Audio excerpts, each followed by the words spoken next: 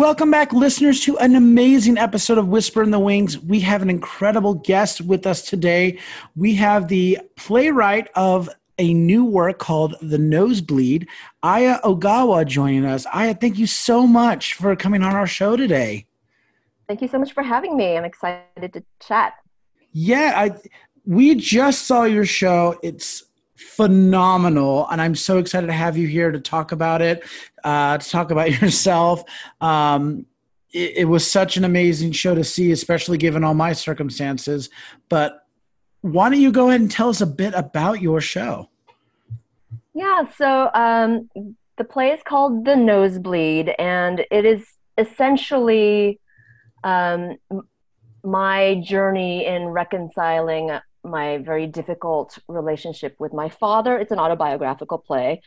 And the fact that I never I never honored his life when he passed away 15 years ago.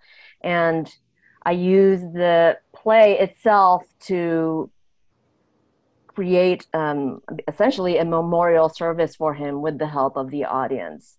So that's what the play is in a nutshell. I wrote it, I'm also directing it, and I'm also performing in it. Many hats, many hats. Yes. So where did you come up with the idea what inspired you to finally write this? Yeah, it's such an interesting story because I never imagined that I would write an autobiographical play. I had not even thought about my father for a good decade. I never thought I would be writing about him. But what happened was in 2016, after the presidential election that year, I found myself and I found my community just reeling from what happened, and in this place of feeling so much distress and so much fracture and questioning our realities. Is this the country we thought we were living in? Is this the city we thought we were living in? What the heck is going on? Had we just severely underestimated or just misperceived the world that we thought we lived in? And in my work, I was scheduled to start development on a new play, and I was going into a rehearsal process not knowing much about this piece. I had no characters in mind. I had no storylines in mind. All I knew was that I wanted to explore failure, very broadly, the theme of failure. And so over the course of 3 months, I held open rehearsal sessions. I invited whoever wanted to come within my circle of collaborators that included actors and other playwrights and designers and people who weren't involved in the theater at all, but were other kinds of artists in different disciplines. And with this kind of rotating room of collaborators, we just started by sharing our failure stories with each other. And as this went on over time, I started collecting these failure stories, and with their permission, with my collaborators' permission, we started to experiment with them. So for example, by displacing the storyteller from the story itself, kind of casting other people as the narrator self versus the self inside the story, and then fracturing it even further. So there would be a present self talking back at a past self. And so we developed a kind of really fun experimentation around these stories and storytelling techniques. We also had ways to kind of involve the audience in a very intimate way. So, in a very early iteration of the project, The audience would come in, they wouldn't be able to tell who was an audience member, who was a performer. And we would start the performance, and sometimes audience members were given text to read to another audience member. And so they were involved in that way. And in that iteration of the project, which at the time we called Failure Sandwich, nothing was scripted. So we had a body of failure stories and everyone had it in their minds. But in the moment of retelling these stories, the performers had to kind of pull it out of themselves. It wasn't a memorized script. So there was a real feeling of rawness, of extemporaneousness, that kept the piece very immediate. Mm-hmm. And what all of these structures and all this experimentation led to was creating a space that was very vulnerable, very intimate, and opened a way towards a radical kind of empathy and healing. And that's what I wanted this piece to be about, in the aftermath of 2016, a place for gathering, a place for healing. And so in that sense, I was very happy to arrive at that place, to understand what the goal of the piece was. And then the problem, though, was with that structure, was that the audience would go through a very kind of, very vulnerable process and leave the performance with a couple of questions around the authenticity and the veracity of the stories. They would be like, sometimes the owner of the story wouldn't have been in the room just because of the schedule or whatever. And they would be like, that story that you told about so-and-so, is it true? Is that a true story? Or was that a fictitious story? Mm-hmm. So this question around authenticity really bothered me because I announced every time we would tell a story that this was a true story or this was a fictitious story. Right. But for some reason, the audience kept getting hung up on this question of authenticity. And in order to remove that layer of questioning, because to me it was not a helpful thing for the audience to be worried about that, I decided that the way I could take responsibility for that was to center the piece around my own failure story. And that way, I, as a person responsible for calling the space into being, would be there to say, this is a true story. This is about my life. And thereby alleviate that line of questioning from the audience. And it also kind of forced me to put my own skin in the game, so to speak, because up until that moment, when I was pivoting, I hadn't really given a lot of thought to what my own failure story might be. And so I went into a kind of reflection process of trying to identify what I would consider a great failure in my life. And chronicling that journey was essentially, led to me writing the play in the form that you saw it. And I love that you mentioned vulnerability, not just for your cast, but for the audience. Because one thing that kind of took me aback when your show started, I didn't feel like we eased into anything. You started by announcing this is a play about my biggest mistake, my biggest failure. And as the cast comes in, then you open it up to the audience. And you ask someone to share that. And I was like, hold on, wait, what? And all of a sudden, I literally could feel the audience's guard get let down. And though the fourth wall existed, it didn't exist. It felt like we were all one big group. And the love, normally you feel the audience cheering on, you can feel that energy. It was on a whole nother level. sitting in the audience. And I was like, I've never had this kind of experience. And I do remember also at one point, I don't know why my mind wandered, but I looked up and I noticed the house lights were not off.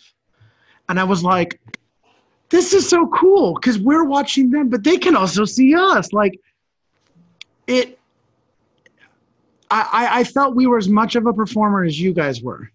And it just made the experience so much more whole and personal. And I felt like on both sides of that. And so we got to share, we all got that collective sharing. And so though it might have been your story of a failure, I think we also feel like we had, like, as you said, skin in the game, if that makes sense. You made it a part of our lives too. And we walked away, and I like that you went back to the truthfulness of it. Cause I'd never even thought of that. Someone coming up and being like, was that true? Cause I've never questioned something. When someone tells me on stage, this is true, I'm just like, wow, maybe we shouldn't pry into something like that, you know? But Right. that was a whole nother level for me. So that, I love knowing that that's how you arrived there. And yeah, I mean, I love that you picked up on all of those things, because we really wanted to, or like I really wanted to preserve that feeling of, we are always in one. We're never pretending to be somewhere where we're not. We don't have like a set that takes us into, some fantastical place or a different time or anything like that. We're like, we're here, you're here, you see us, we see you, and we're going to take this journey together from this moment, and that was really important to me, to kind of like center ourselves and the audience in the present moment. And yeah, I'm glad that was your experience of the play, because that was like very important to me that we preserve that. Please listen carefully.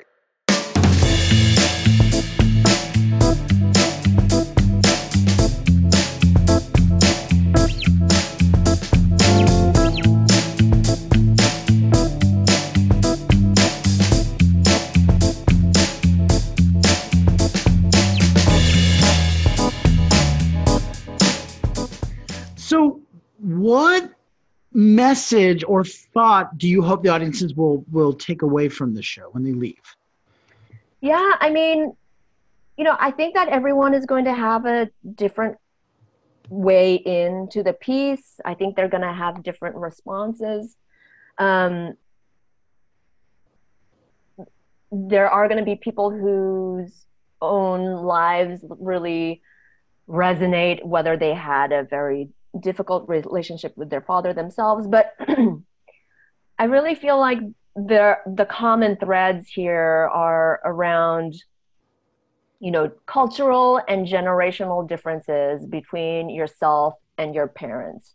And whether your parent is alive or dead, that there's a kind of reflection about that gap and an acknowledgement of that. And hopefully gives the audience some space to reflect on it. I mean, yesterday there was a woman who came to see the show, and she was like, thank you so much for the play. It was really beautiful. Now I'm going to go home and call my dad. And I thought that was really lovely too. So yeah, I think that there are going to be different resonances for people. And my greatest hope is for the audience to find their own kind of space of vulnerability and space for reflection around their own personal relationships. I love that. That is a fabulous response. I love it. And going along with that, if I could, who do you hope have access to the show? Yeah, so this is a really interesting thing that I'm learning. Like this play, I was very fortunate to be able to develop it during an artist residency that I had at the Brooklyn Arts Exchange. And so we had, in its current form, we had a very rough workshop showing of it in 2018. And then I had the opportunity to show it at the Public Theater in New York as part of the Under the Radar Festival in 2019. And then technical like world premiere production occurred just this past fall of 2021 at the Japan Society in co-presentation with the Chocolate Factory Theater. So we've had a number of times we've been able to present the work, and it has always kind of been for like the downtown theater, experimental theater audience. It's been for folks who are, have some kind of relationship with Japanese culture through the connection with the Japan Society.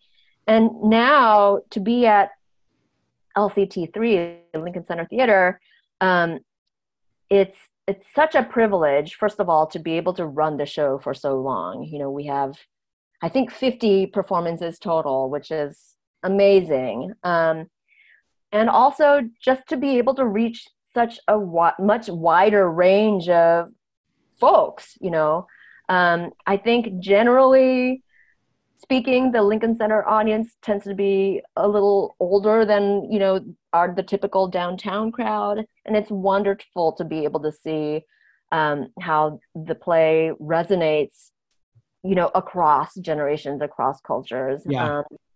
And we're also able to, get that Japanese American or Japanese expatriate or Asian American folks in the space. I really love that because I think that it really resonates in a, just a kind of a different sense of immediacy with people who have really lived in quite a literal way the same kinds of generational and cultural gaps with their parents. So yeah, I'm just happy that to share the work with a wide range of audiences, and I think that there's something for everyone. Amazing. Now you kind of answered my last question in this segment already, but I just wanted to go over it, which was, has this been performed in the past? If so, where? So you mentioned the Brooklyn Arts Exchange in 2018, the Public Theater's Under the Radar 2019, and then the Chocolate Factory Theater along with the Japan Society in 2021. Has it been done anywhere else, or just those three places now, LCT3? Yeah, that's all, the entirety of the production. Oh, actually, now that I think of it, I did have, there's a community building organization in Boston called The Jar. And so that must have been the fall of 2018. They invited me up there to do a staged reading of the play. And the reason I was excited about that opportunity was, the play was already scripted. Like, I was done with the writing process of it. But that theater, or, it's not really even a theater, it's that community organization, their mission is not to center the art, but to use art as a catalyst for gathering and nurturing community and kind of provoking intercultural conversations within the Boston area. And so I just loved that mission because I think that great art, the function of great art is to facilitate connection amongst people and across communities. So I was really, really happy to be a part of that that organization and to kind of instigate conversation there in Boston. And then after this run at LCT3, the play will be going next spring. In April 2023, we'll be at Woolly Mammoth Theater in Washington, D.C. That's amazing.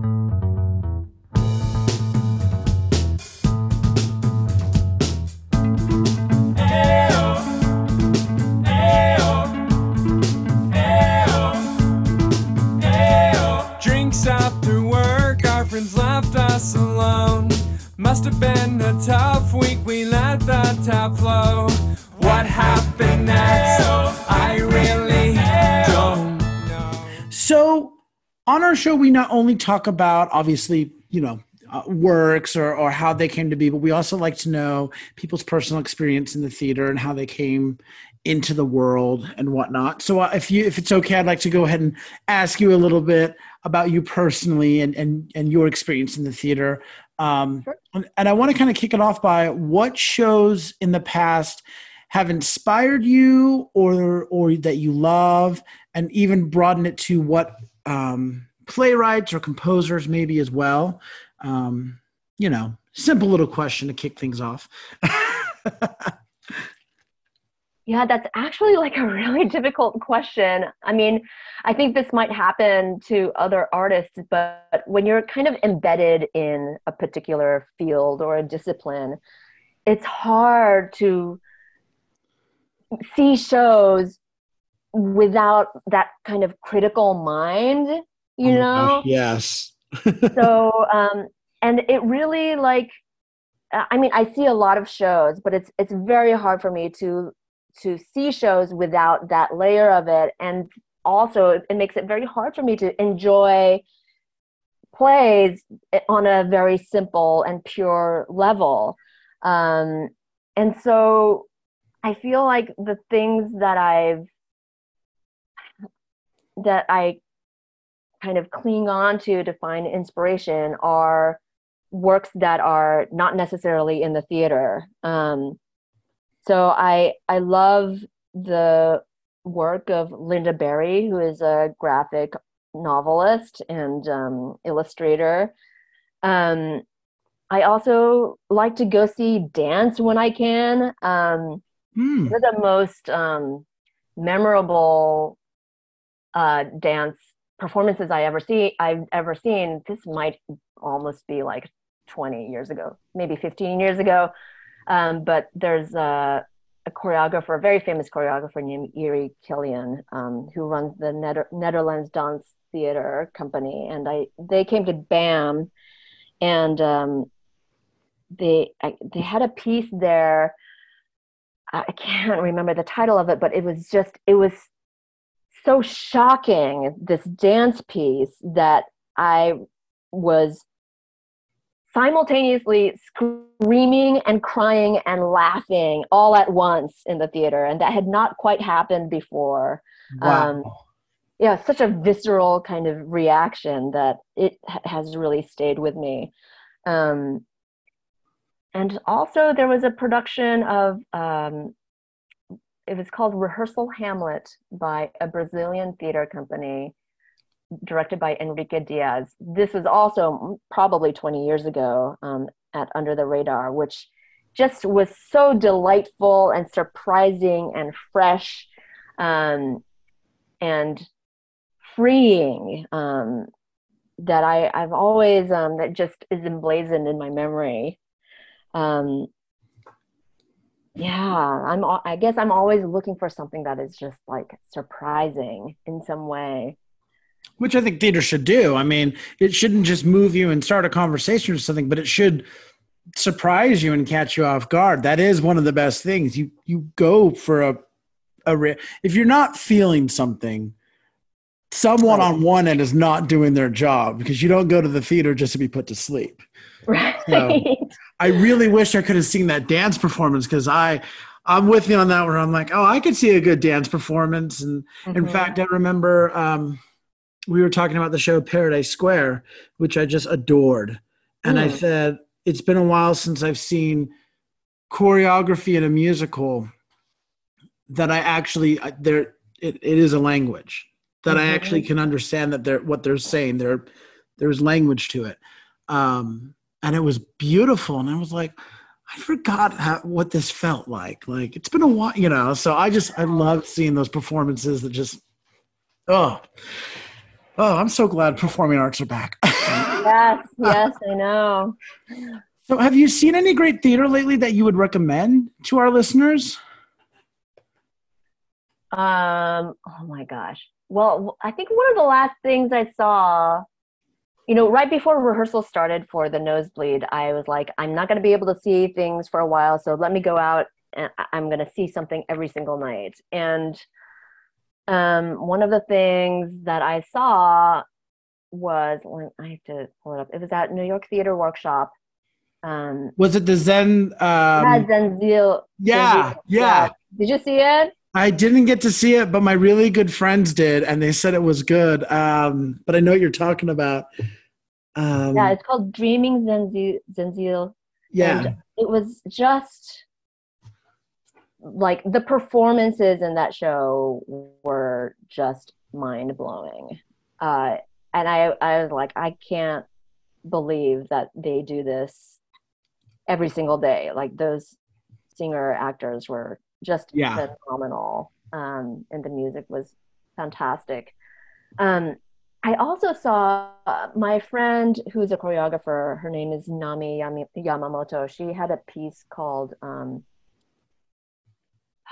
Trooper's Brother or something like that. It was she was tracking her journey through a breast cancer diagnosis through dance. And it was so, it was whimsical. It was devastating and also just really funny. And I really hope that she's able to bring it back again. You know, these dance performances usually have such short runs. Yeah. So it's hard to kind of like see something and then recommend it and have other people see it right away. Right. But I've tracked that piece in a couple of over its development and just really have loved it. Hopefully your friend's doing okay too. Yeah. I believe she is. I haven't. I just connected with her regarding her piece and didn't get into her health, but she was performing in it, so that's a good sign. That's a good thing. I believe that she's well. Well, what is your favorite part about working in the theater? So I do a lot of things in the theater, and I think the reason I play so many roles, you know, is because I just love being in the rehearsal room and collaborating with people. I think if I were just a playwright, kind of writing in isolation and, you know, sending my script out, I would I would be really depressed. Fair. And, you know, that's part of the reason why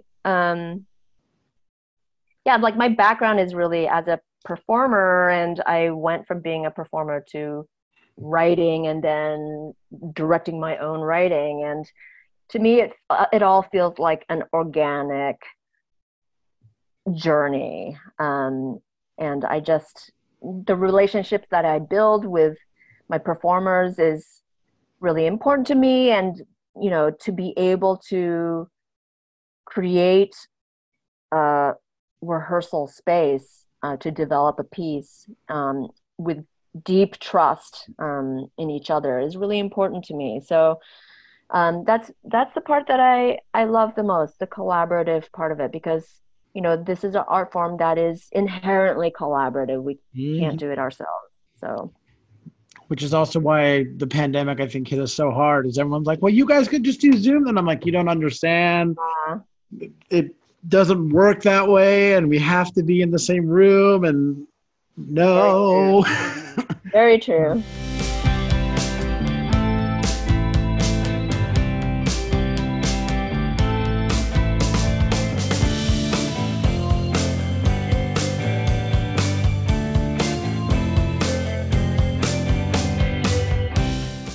Well, to wrap things up, I'd like to ask, what is your favorite theater memory?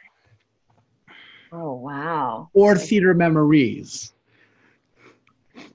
Oh, that's so tough. Oh, wow. I mean, there are a lot of good memories. There are a lot of bad memories too. You know, it's, I feel like the strongest kind of friendships and relationships that I've forged in the theater come out of, like, it's like that feeling where like we went through a war together. Like we Mhm. survived something together, but those aren't necessarily like the best memories per se.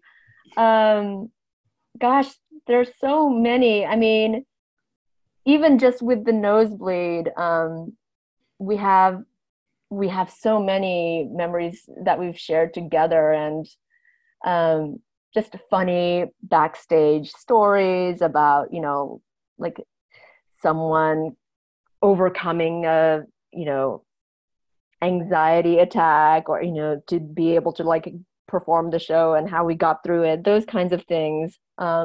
It's really hard for me to identify a single story though. I think that, the reason I went into theater, aside from like being drawn to it as a high school student, was in large part the encouragement of my high school drama teacher, who just was, she was a really special and spectacular person, because she wasn't just teaching us like how to act or how to design or that kind of stuff. She was like teaching us how to be human beings, really, like, and treating us as young adults and giving us agency. And whenever people ask me, who's my kind of artistic hero, or who do I look up to, I really think back on her, Rosamund Goodrich Tzanides, who is no longer with us in the plane of the living, but what she gave to me, and I'm sure countless other of her students, was this kind of, she gave us power to, like feel empowered to take agency over our lives and how we express ourselves in our lives and how we treat other people. And that has really stayed with me through my entire career. So I would say her. Thank you to Roz. Yes. Thank you to teachers. We love teachers. So we talked about, just wrapping this up, we talked about the Nosebleeds going on to Woolly Mammoth Theater in Washington, D.C. in April of next year. Are there any other productions or plays that you are involved in that you can talk about coming down the pipeline after this, or is it just the one next April? Yeah, I have a couple of projects that are in development. Saori Tsukada, who is in The Nosebleed, she's the tall Japanese American woman who plays a lot of different characters, but including Mary Nina, the mortuary director, the funeral home director. She and I have been, working together for 20 years, and we are creating an adaptation of Kafka's Metamorphosis for her to perform with another musician. So that hopefully we have a number of development times set up over the next 6 months, and we're hoping to premiere it in 2023. I'm also have been in development on a show called Meat Suit, which is the subtitle for that is The Shit Show of Motherhood. And that is an ensemble show about the experiences of motherhood.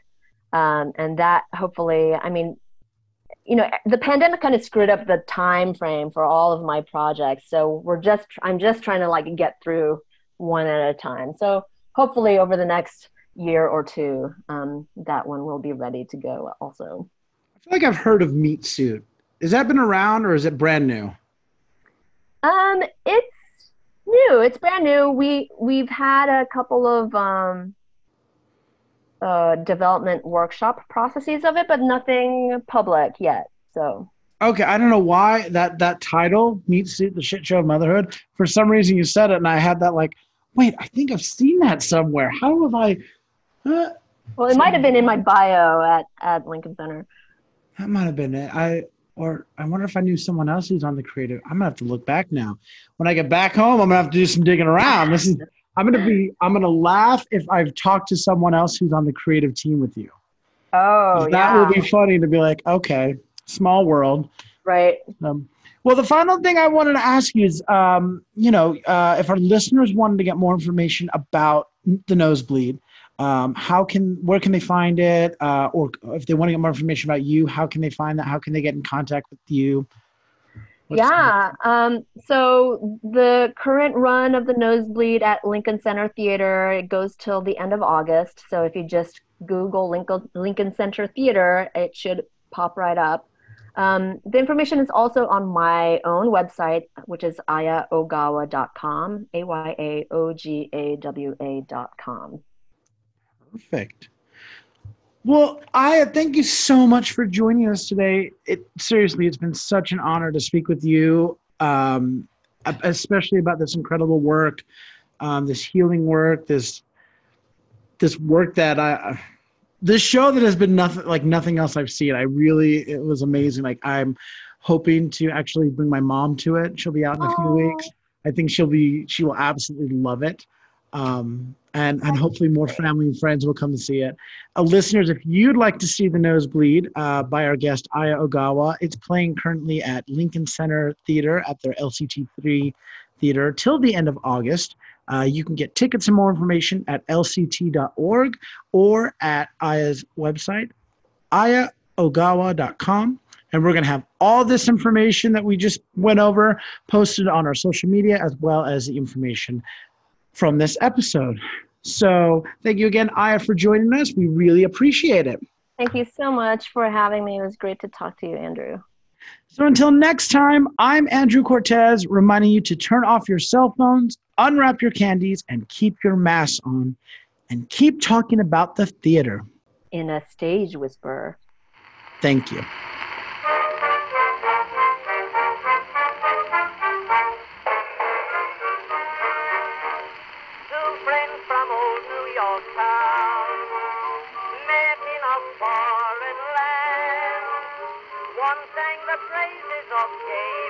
If you like what you hear, please leave a 5-star review, like, and subscribe. You can also find us on Facebook, Instagram, and Twitter at Stage Whisper Pod.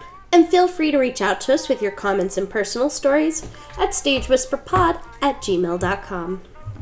Our theme song is Maniac by Jazzar. Other music on this episode provided by Jazzar, Benji Menji, and Billy Murray. You can also become a patron of our show by logging on to patreon.com/stagewhisperpod. There you'll find all the information about our Backstage Pass. Thank you so much for your generosity. We could not do this show without you.